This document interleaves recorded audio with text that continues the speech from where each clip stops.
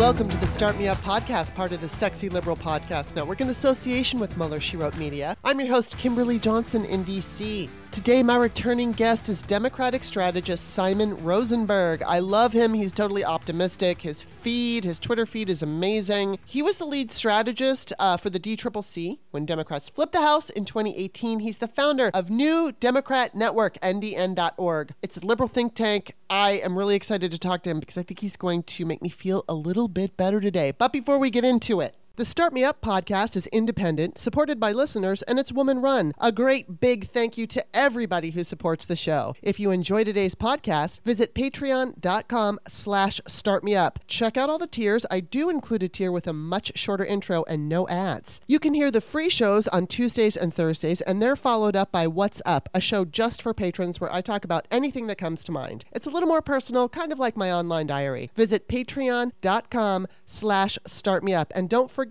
you can find Start Me Up on iTunes, Stitcher, and wherever podcasts are found. Please enjoy my conversation with Simon Rosenberg. Welcome back to the show, Simon. It's good to be here. Thanks for the opportunity. Well, thank you once again for your optimistic Twitter feed, which we're going to talk about the whole show.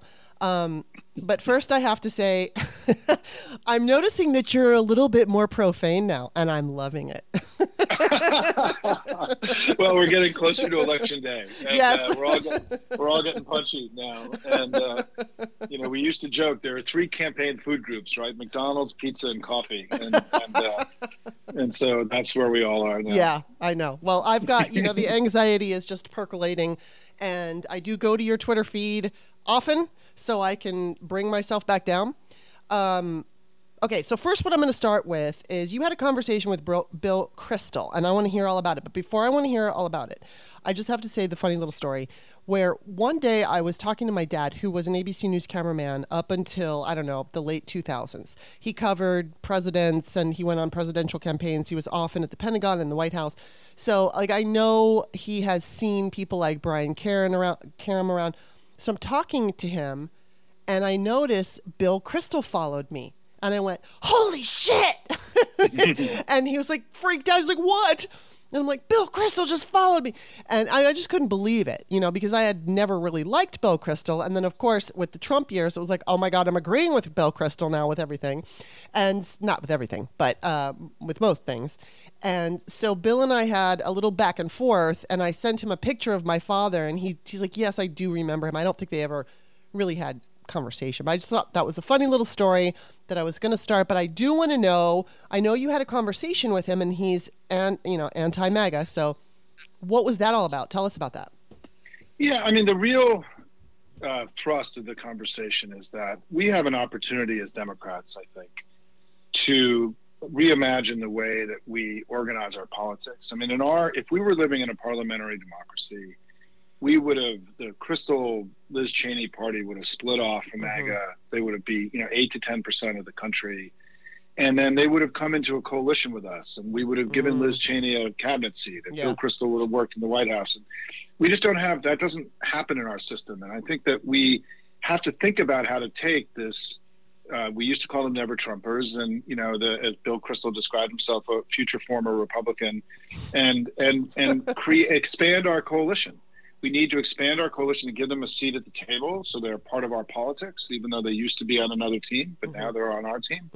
And we also have to try to bring along the voters that are, that follow them, because that's the way I think over time we're really going to defeat MAGA, which is that we have to create a coalition, a pro-democracy coalition that gets up to 54, 55, 56% of the vote, and is strong enough and durable enough to keep denying MAGA power over a long period of time. And so what I've been doing is I've been reaching out to a lot of these folks who I describe as being refugees from a country where they now realize they can never go home again. And they're starting to really think differently about how they work with Democrats. And I was on Michael Steele's podcast, the former RNC chair. Matt Lewis, who is a conservative who has a podcast. Bill and I are talking frequently. I'm a very good close friend of Joe Trippi, who, as you know, works at the Lincoln Project. And I think that part of my message to all of you is that we need to create a seat at our table for these folks, right? Bill Kristol is welcome at my dinner table anytime, glass of wine and good meal. they're part of our family now, and we've got to make space for them in order, at least for now, right, to create common cause, to build a super coalition to defeat MAGA over time. And so I've been trying to really promote Bill because I think he's courageous and shown a lot of courage to take on his own party as he has, particularly given his whole history with the Republican Party. And so I'm trying to elevate up, I think, a group of people that I think are showing enormous amounts of political courage and trying to help Democrats think differently about how we do our politics going forward. Yeah. Yeah, and I think that as far as these never Trumpers are concerned, obviously while Trump was president, it was like, okay, well, how are they going to behave with a Democratic president, if we can save democracy? And obviously these people, I don't agree with so much of what Liz Cheney stands for, but obviously we're both on the same side of democracy and, not liking coups and stuff like that. But it's like they have shown us now where they are. So it's not like they went back to the party. There are some never Trumpers, obviously, who are fine with the Republican Party as it is. And those are the people that I was concerned about during those Trump years. But clearly, obviously, Bill, there's a number of them have stayed, and Joe Walsh have stayed on the side of democracy. And so there is something to that. And it's difficult because, I can, when I was listening to you, I was thinking in terms of just myself and what listeners might be thinking. And it's just, but Liz Cheney doesn't believe in, in abortion and this and that. And it's like, well, we can understand that she is not going to legislate, no, she's not going to, but I mean, if she still had that ability, she's not going to legislate the way that's going to, it's going to make us happy, Democrats. But at the same time, she is willing to fight for that fight. And I think that's so important, and we have to remember it. And it's difficult. I think for your listeners, what I'm arguing here is that we have to think differently now, right? We're in a different moment. And if you think about Ukraine, there are lots of political parties in Ukraine, but now they're all united to defeat a common enemy in Russia. And we have to think, we have to start thinking of our politics where Bill Kristol and Liz Cheney are now on our team. And that just we don't really have a mechanism. Our politics doesn't really work that way. This would be far easier, as I said, if we lived in a parliamentary democracy. Right. There would be a normal mechanism for that.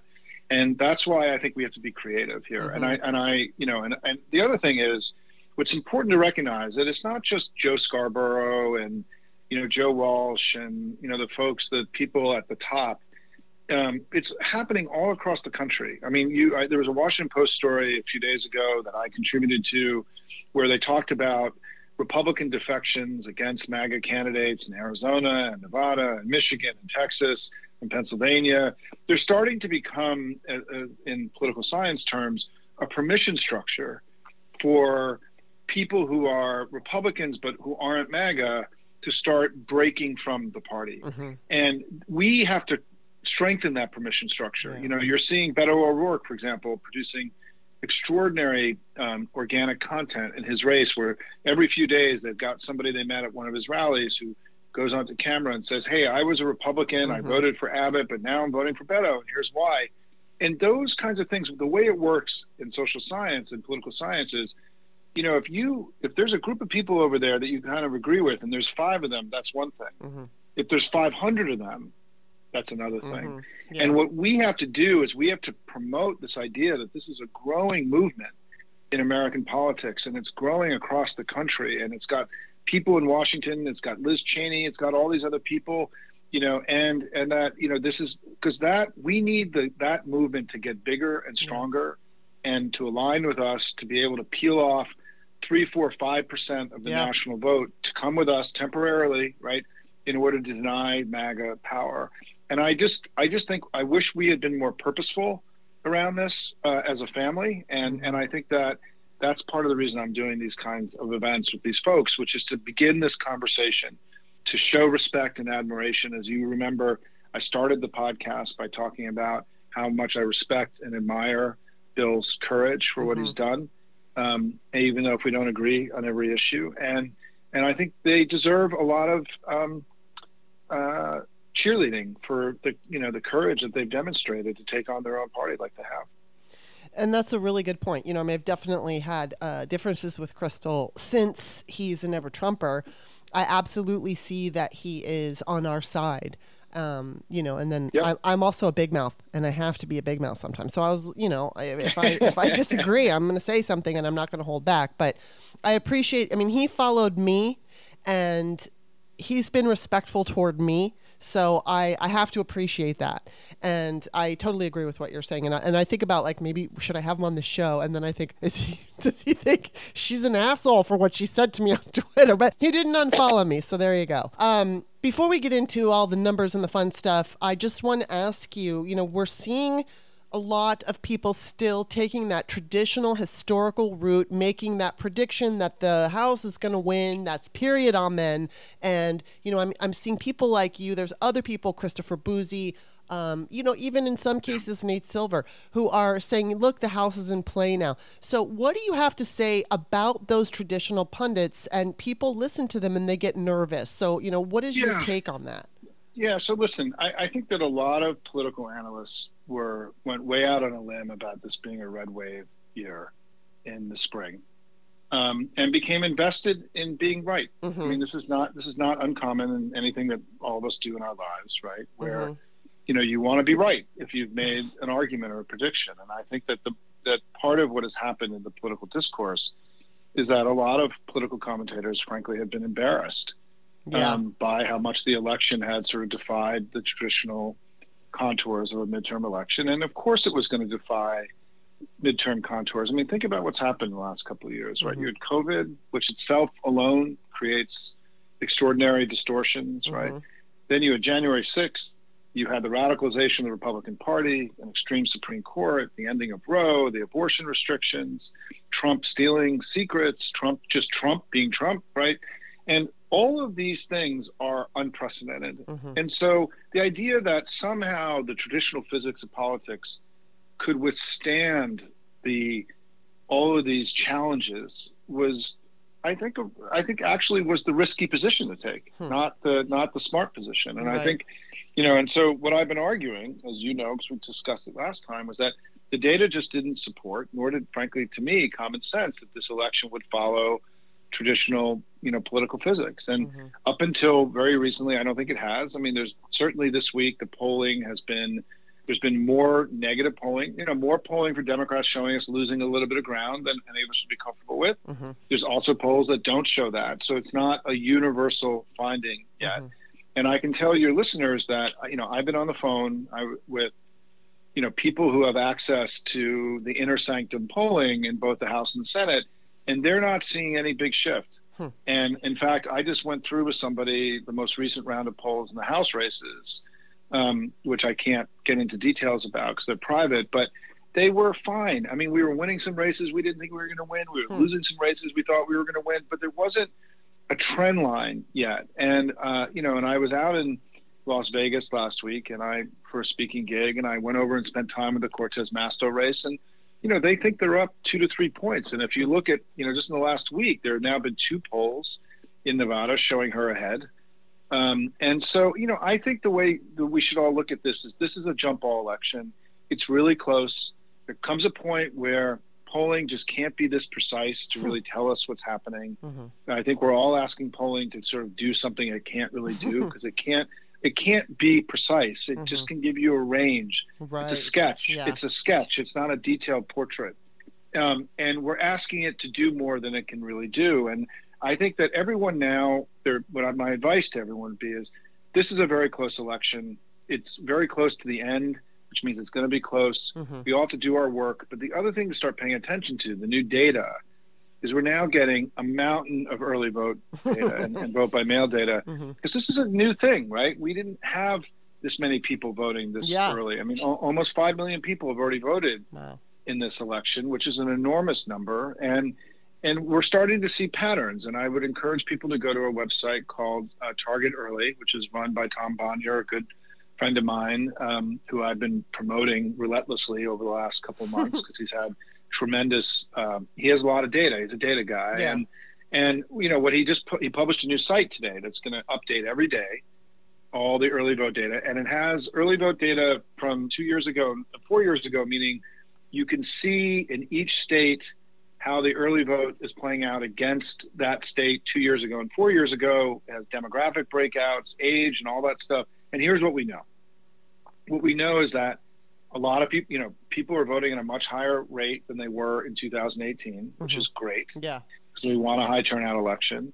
And also that the electorate is today more Democratic than it was either at 2018 or 2020 at this time, which is also great and encouraging. And then the second piece is that in a lot of the in a bunch of the really important battleground states, where we have enough data for it to be meaningful, right? Georgia, Michigan, Ohio, Pennsylvania, and Virginia, we are running ahead of 2020 and 2018 in all of those battleground states, meaning that the electorate that is voting is more Democratic so far than it was in 2018 and 2020 in really critical states like Georgia, Michigan, Ohio, Pennsylvania, and Virginia. Now, this isn't predictive, but certainly you would rather us being up than down. Right, yeah. And so, let's take the win here. I mean, this is a good sign. And I'm very encouraged and by what I'm seeing, to be honest, as a political analyst. We just didn't know. You never know, right? You just don't know what's going to happen. And but we just have to hope that this is a sign that the anti-MAGA majority that voted the Republicans out in 2018 and 2020 is going to show up again and save the country once again. Yeah, absolutely. Of course, I have more questions for you, but first we have to take a quick break, and we'll be back in just a second. Oh, hey, it's Kimberly, the host of the podcast you're listening to right now. Are you my patron on Patreon? If not, it's really easy to sign up. Just go to patreon.com/startmeup. Check out all the tiers. I do a patrons-only show after every free show, and I talk about whatever. It can get crazy in there. So again, just go to patreon.com/startmeup, check out the tiers, and become my patron today. Thank you. Okay, we're back. You had tweeted out that the favorability, electorate is more, okay, so the people who are voting are more Democratic. So in 2018, you have the Democratic vote at 44. Now, was this the total vote, or is this at the same? This is the vote at the same time. Okay. So it's apples to apples, right? And, gotcha. And and you can play around with the data. There's a lot to play with, but it's at this time, 20 days out. Okay, so 20 days out in 2018, it was 44% Democratic. 2020 it was 54.5, and today it's 55.7. So that's incredibly encouraging, and especially because I remember that first part, the first few 20, 30 minutes into when the polls were closing, and that guy, Serpent Head, whose name, Carville came on and said, I can always remember Serpent Head. Anyway, he came on and said that, we're going to lose. And he was so wrong, and I'm so grateful. And I bring that up a lot because it scared the shit out of me. And now we're looking at more than 10% from that time. So that's awesome. So let's talk about this for a second. Because this is really important for your listeners to understand what this means, because everyone's getting all this data thrown at them. It's very confusing. But what's important about this is that it means that we won the 2020 election by 4.5 points. Mm-hmm. And that was a good election for us, right? The Senate flipped, we won the presidency, and we're doing better in this election than we did in 2020. Wow. And so at this point, now things can change, of right? Course, but yes. Certainly this is where you want to be. This is encouraging information. But here's why it really matters. And this is why our electoral system, for those of us who are formerly young, who have, the new election system we have in the United States has changed a lot in recent years because of the explosion of early vote and vote by mail opportunities. Mm-hmm. And so what it means is the election really is now 3 weeks long and not just one day. Right. Why does that matter? Here's why it matters. We have more voters than Republicans, but we have more episodic voters or irregular voters, meaning that turnout really matters more to us than it does to them. And there can be a much greater variance in turnout because we have more voters that are not yet regular voters, because we have a lot of younger people in our coalition. Mm-hmm. And younger people tend to not really start becoming regular voters until they settle down in a place where they live, right? And so when the story for 3 weeks becomes, hey, everybody's voting, right? What you're doing is you're putting social pressure on all of these voters who are not sure if they're going to vote to go vote. Wow. And that matters a lot more to us than it does to them. Oh, wow. Right. And so this is a relentlessly positive thing for us, that there's going to be all of this attention for so long on people voting in unprecedented numbers. Yeah. This is a huge benefit to us. And so what it means is, for the listeners, you need to vote early. Yeah. The single most important thing you can do to help us win is to vote early. It does for three reasons. One is it just helps make the elections run better. And given the concerns about that everybody has, it's just a good way to make it easier for the elections to run. The second thing is, as I said, it creates this bandwagon effect. Hey, everybody's voting, I should vote too. Yeah. And we know this from social science, that this is important. This is not just me spouting off. Well, there's data behind this, right? And then the third thing it does is that, it allows the campaigns, when you vote, you come off the GOTV list for a campaign. So it means they can then move and target lower propensity voters. So it actually increases Democratic turnout. So voting early really matters. And I hope that everyone who's listening today, if you haven't voted, if you don't have a vote plan, vote as early as you can. It can literally create more Democrats, make our election work better, and can be instrumental in helping us win. Well, just FYI, I mean, I live in Maryland, and I had to request a mail-in ballot. I didn't realize that. I realized that in the primary when I was like, here we are a couple days before, and I'm like, where's my mail-in ballot? And it was like, oh, I had to request it. So for those of you out there, I think it might be too late at this point. I'm not sure. But I have my ballot now, and I'm going to get it done by the weekend so I can get my ballot Get it done as soon as you possibly can. I can't tell you how important it is that the national narrative is that we have unprecedented levels of voting happening all across the country. And what you're seeing in Georgia is a miracle. It's literally a miracle. I mean, we've seen now in the first 3 days, 2020 levels of voting, not 2018, not midterm levels, but presidential, in the largest presidential turnout in American history. We're seeing levels of voting in Georgia equal to that election. It's almost statistically impossible what we're seeing in Georgia. And so this is so encouraging. And I think, just speaking as an American, right, not a Democrat or Republican, given all the doubts about our election system and the doubts that have been raised about the integrity of our elections, the idea that so many people are voting now is such an affirmation of our system that in itself is a massive rebuttal to the assholes who are trying to take down our politics and our election systems. And so it's also, for me, very gratifying and rewarding to see this many Americans taking responsibility for the future of their country and going out and getting it done. So you quote tweeted, I don't know if I'm going to say his name correctly, Charles Minshew? Is that his name? Yeah. Well, he had posted early in-person voting is still happening at a record pace in Georgia. 126 voted. That was yesterday. 126,000 people voted yesterday. An updated record showing the first 2 days ticking up slightly. And then he gives a comparison of, like 2014.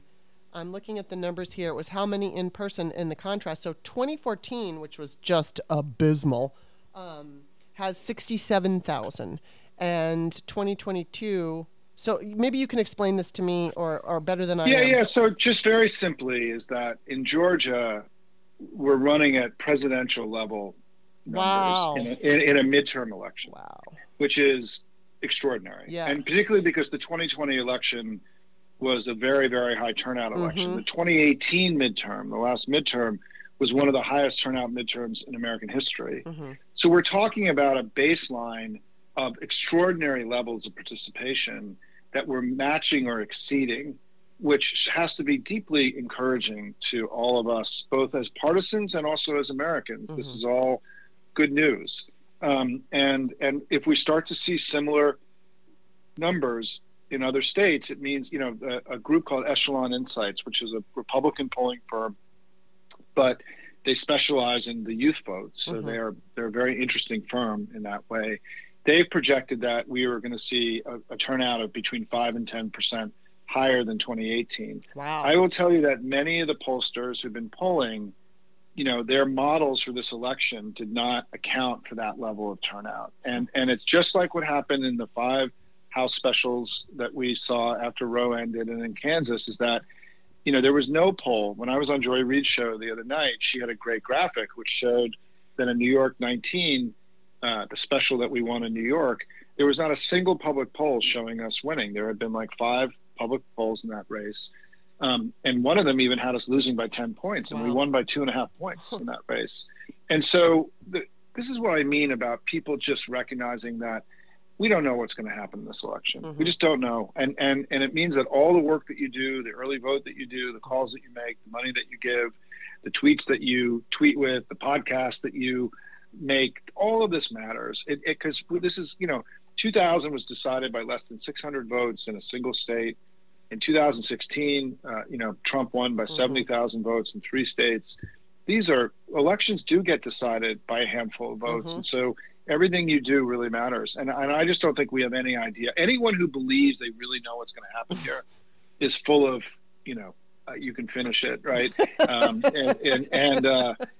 they're full of it. And because we just don't know. There's too many different things pushing on the electorate right now. And so, but I remain optimistic, and I'd still rather be us than them. I have a question for you, and I'm not sure if you're going to be able to answer it, but I don't know if you saw last night on Chris Hayes, he talked about how Biden is releasing some of those barrels of oil, the reserves that we have. So he's not going to do that until December. And Biden is basically saying this is not a politically motivated move to keep prices down. And Chris Hayes is like, this is a totally politically motivated move to keep prices down. But regardless, how does it work that they are, because I know he already released some of those reserves, and is it that because we need more that the prices would go back? I mean, the fact that he's telling us. Okay. So look, this is a great question, and the important thing is that gas prices are going way down right now, all across the country, despite the fact that Vladimir Putin and MBS in Saudi Arabia want them to go up in order for us to lose this election. And we had an intervention by 2 governments that are very hostile to Joe Biden and Putin, to the whole country, and in order to weaken the international coalition against Russia, and because of Saudi Arabia being spiteful about Joe Biden trying to hold them to account for their outrageous killing of an American green card holder on our own soil, right? Something the president should be angry about. And so, you've seen as sort of an extraordinary intervention. I want to be clear to your listeners is that there's no actual economic reason for them to, when the economy is declining as it is all around the world, then usually what happens is the oil producers will lower their gas prices in order to keep selling.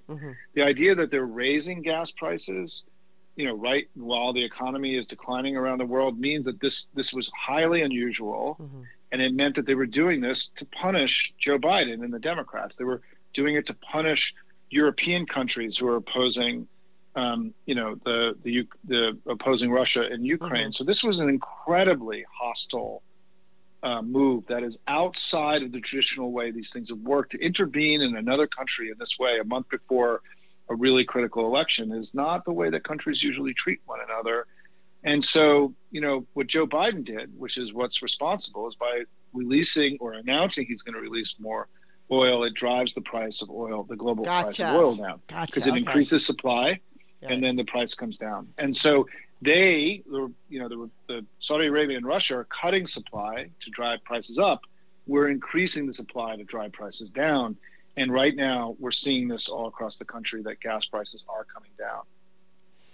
Wow. Okay, now I want to go back to, I have a couple more questions that kind of not only about Georgia, but since I know that Warnock has gotten some better numbers since the scandal of Herschel Walker, all the scandals, the badge, the abortion and all of that.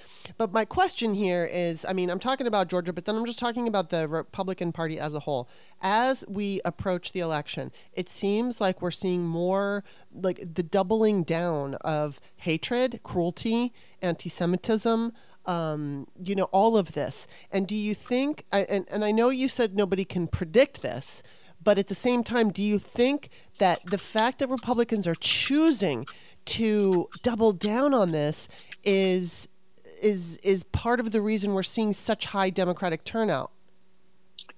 It's an interesting question. You know, there's always this debate in our business about, you know, if you're trying to pump up your base, are you actually also pumping up the other side, right?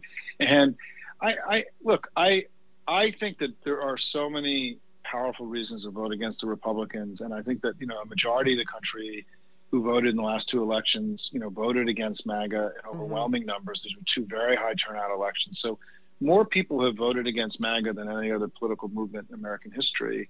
And all we need to do as Democrats is to get those people to show up again. We don't need to get a single new vote in order to win this election. Wow. I mean, our job is actually in some ways easier than their job is, right? They lost the last two elections by 6 points. And so that's why, for, you know, look, there is a lot of struggle in their party right now. I mean, part of what you look at polling across the country, you know, Republicans are, first of all, their candidates are not raising a lot of money. Our candidates have far more money than they have in the close. We're going to have more ads on the air in the final 3 weeks than they will because of the fact that candidates get a lower price for ads. So it means that, you know, even though they're going to spend more money, we're actually going to put more ads on the air. We also know that the Republicans this cycle have been buffoonish, right? They've lost their primaries. Their candidates aren't raising money. They thought they were going to have a big redistricting win. They didn't. They thought they were going to have a red wave. They didn't, right? And a lot of the things that they predicted, and they lost the last two elections by 6.5 points. I mean, this is not, you know, this is the gang that couldn't shoot straight. And, you know, we shouldn't believe that there's somehow some magic dust that all of a sudden, after sucking and screwing everything up for the last few years, they're all of a sudden going to get their act together. They're probably going to have really bad problems on election day stuff and GOTV. And Oz just made a big error in his race today. And, you know, the idea that Herschel Walker's campaign is going to have a cogent and capable get out the vote effort is just not, it's not likely, right? Given how crazy they've been. And so this is another reason why, if I could list my reasons for optimism, is that, you know, we've run really good campaigns. We've been winning. We've got a strong team running everything. They suck, right? and it's something that we have to stop giving them power that they don't actually have, right? True, and this is something as Democrats we're very bad at. We believe a little bit like the Wizard of Oz, right?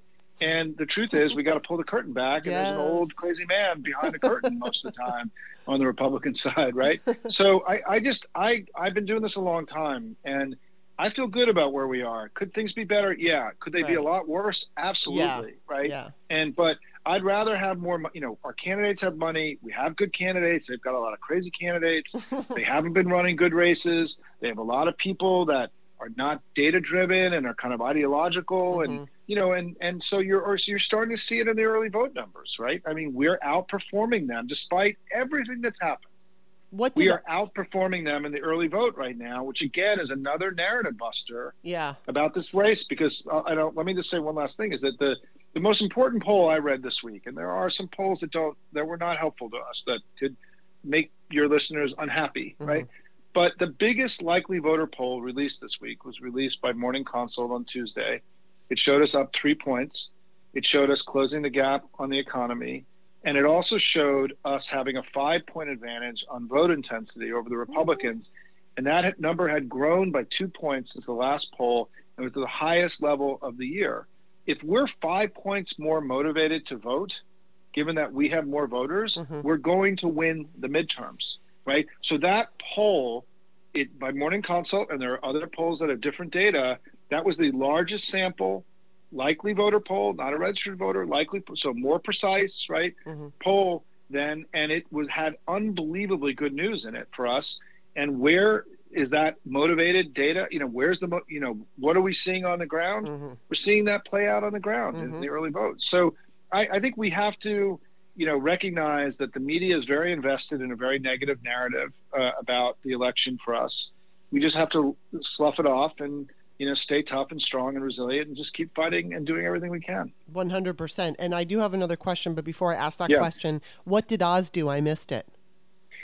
They made a claim that the Democrats had taken the puppies ads off the air because they weren't working and they had backfired. And so the Senate Majority PAC, which had done those ads, said that was a lie. It had just fallen out of normal rotation, and they just bought statewide and put the puppy ads back up on the air, which they think were very effective. And they had just, what happens with ads is they have a limited lifespan, right? There's a point where people have seen them too much, and then you have to move on to other things.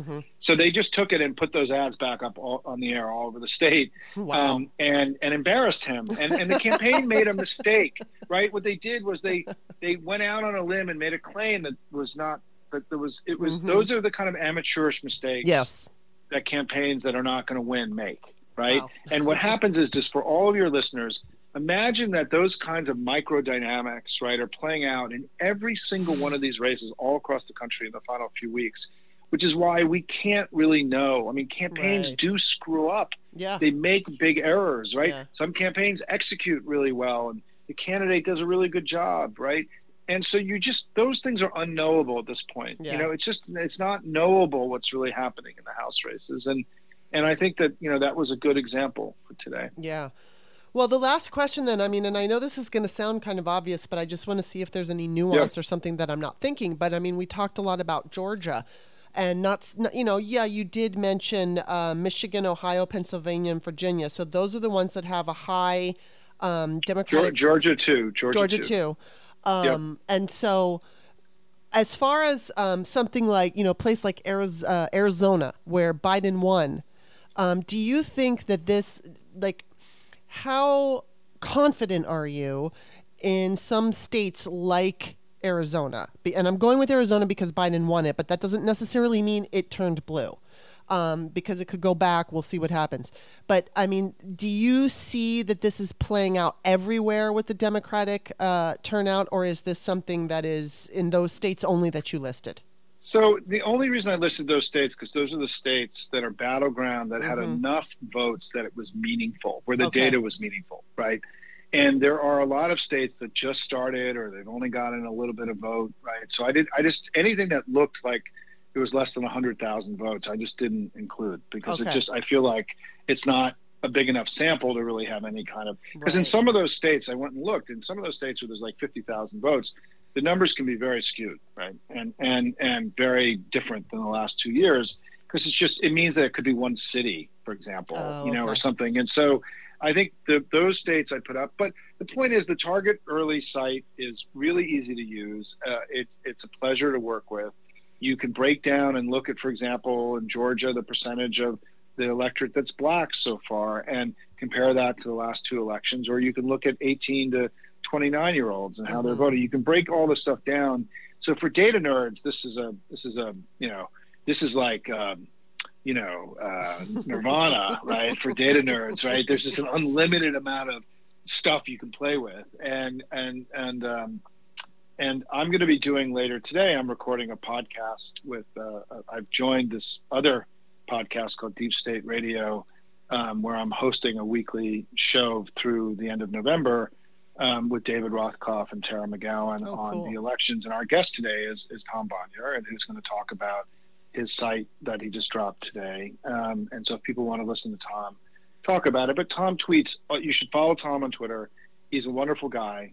He's a good friend, and he is really also super, super careful. Like he's a data guy, so he has to stay with the data, and he's very honest. And so he did a whole thread today about how to use the site and explained, the best way to use the site. But I'd encourage everybody, to pay less attention now to the polls and more attention to people voting, because the data that's the most important data that we ever have is about voting and not about polling, because voting is, that's the data that matters. And this data is becoming, we just didn't used to have data 3 weeks before an election, right? Because we didn't have early vote. And so this is kind of a new thing in the political analyst game. And so far, the data has been very encouraging for us. Well, okay, so I just want to give everybody his info. And his name is, how do you say his last name? Tom Bonier, and it's Bonier. He's TBONIER. At T Bonier on Twitter. He's the CEO of a firm called Target Smart, and he's also a professor at Howard University, teaches courses there.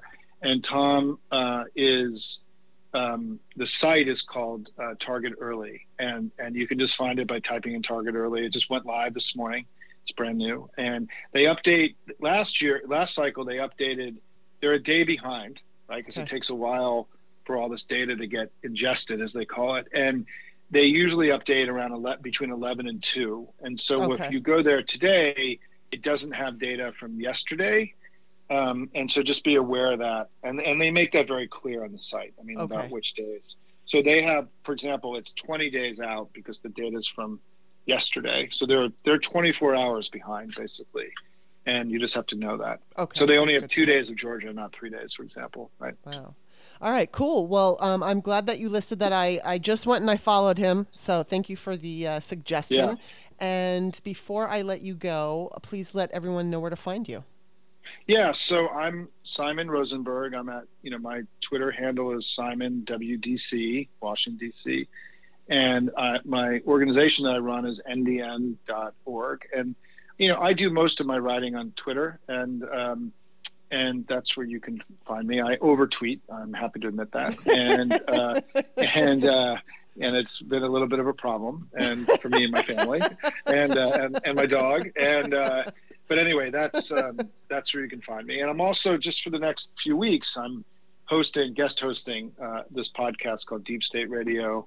I don't want to promote another podcast because this is such an amazing podcast. Oh, you're sweet. You can That's also okay. Find me there every Thursday, Friday. And I did a podcast with Joe Trippi earlier today too. And so I'm out there. Joe. You can, and I will say one last thing before I go. I released something yesterday that was very important to me, which is a presentation I did on the history of the Hispanic vote.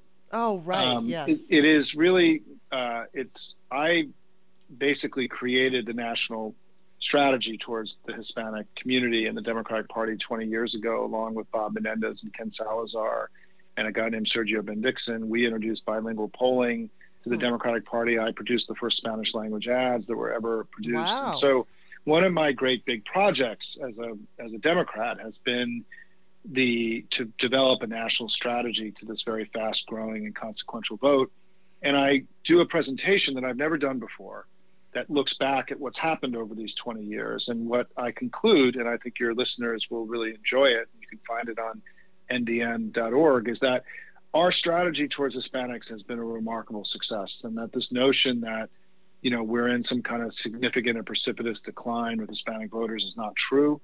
And I lay out the case in this presentation, and I think everyone will really enjoy it. It's kind of an uplifting little journey through the Hispanic vote over the last 2 decades. That's good to know, and I'm grateful that you did that.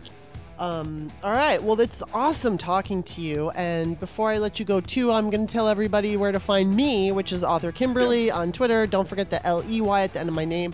My books are on Amazon. Simon, thank you so much for everything you do. It is truly appreciated by me and everyone else. And Kimberly, by the way, I worked at ABC News. Oh, you did? In the 1980s, so I may have met your dad. Oh, that's so funny. We can talk about that another time. Yes, definitely. Very cool. Okay. Awesome. Well, thank you so much. See you later. Bye-bye.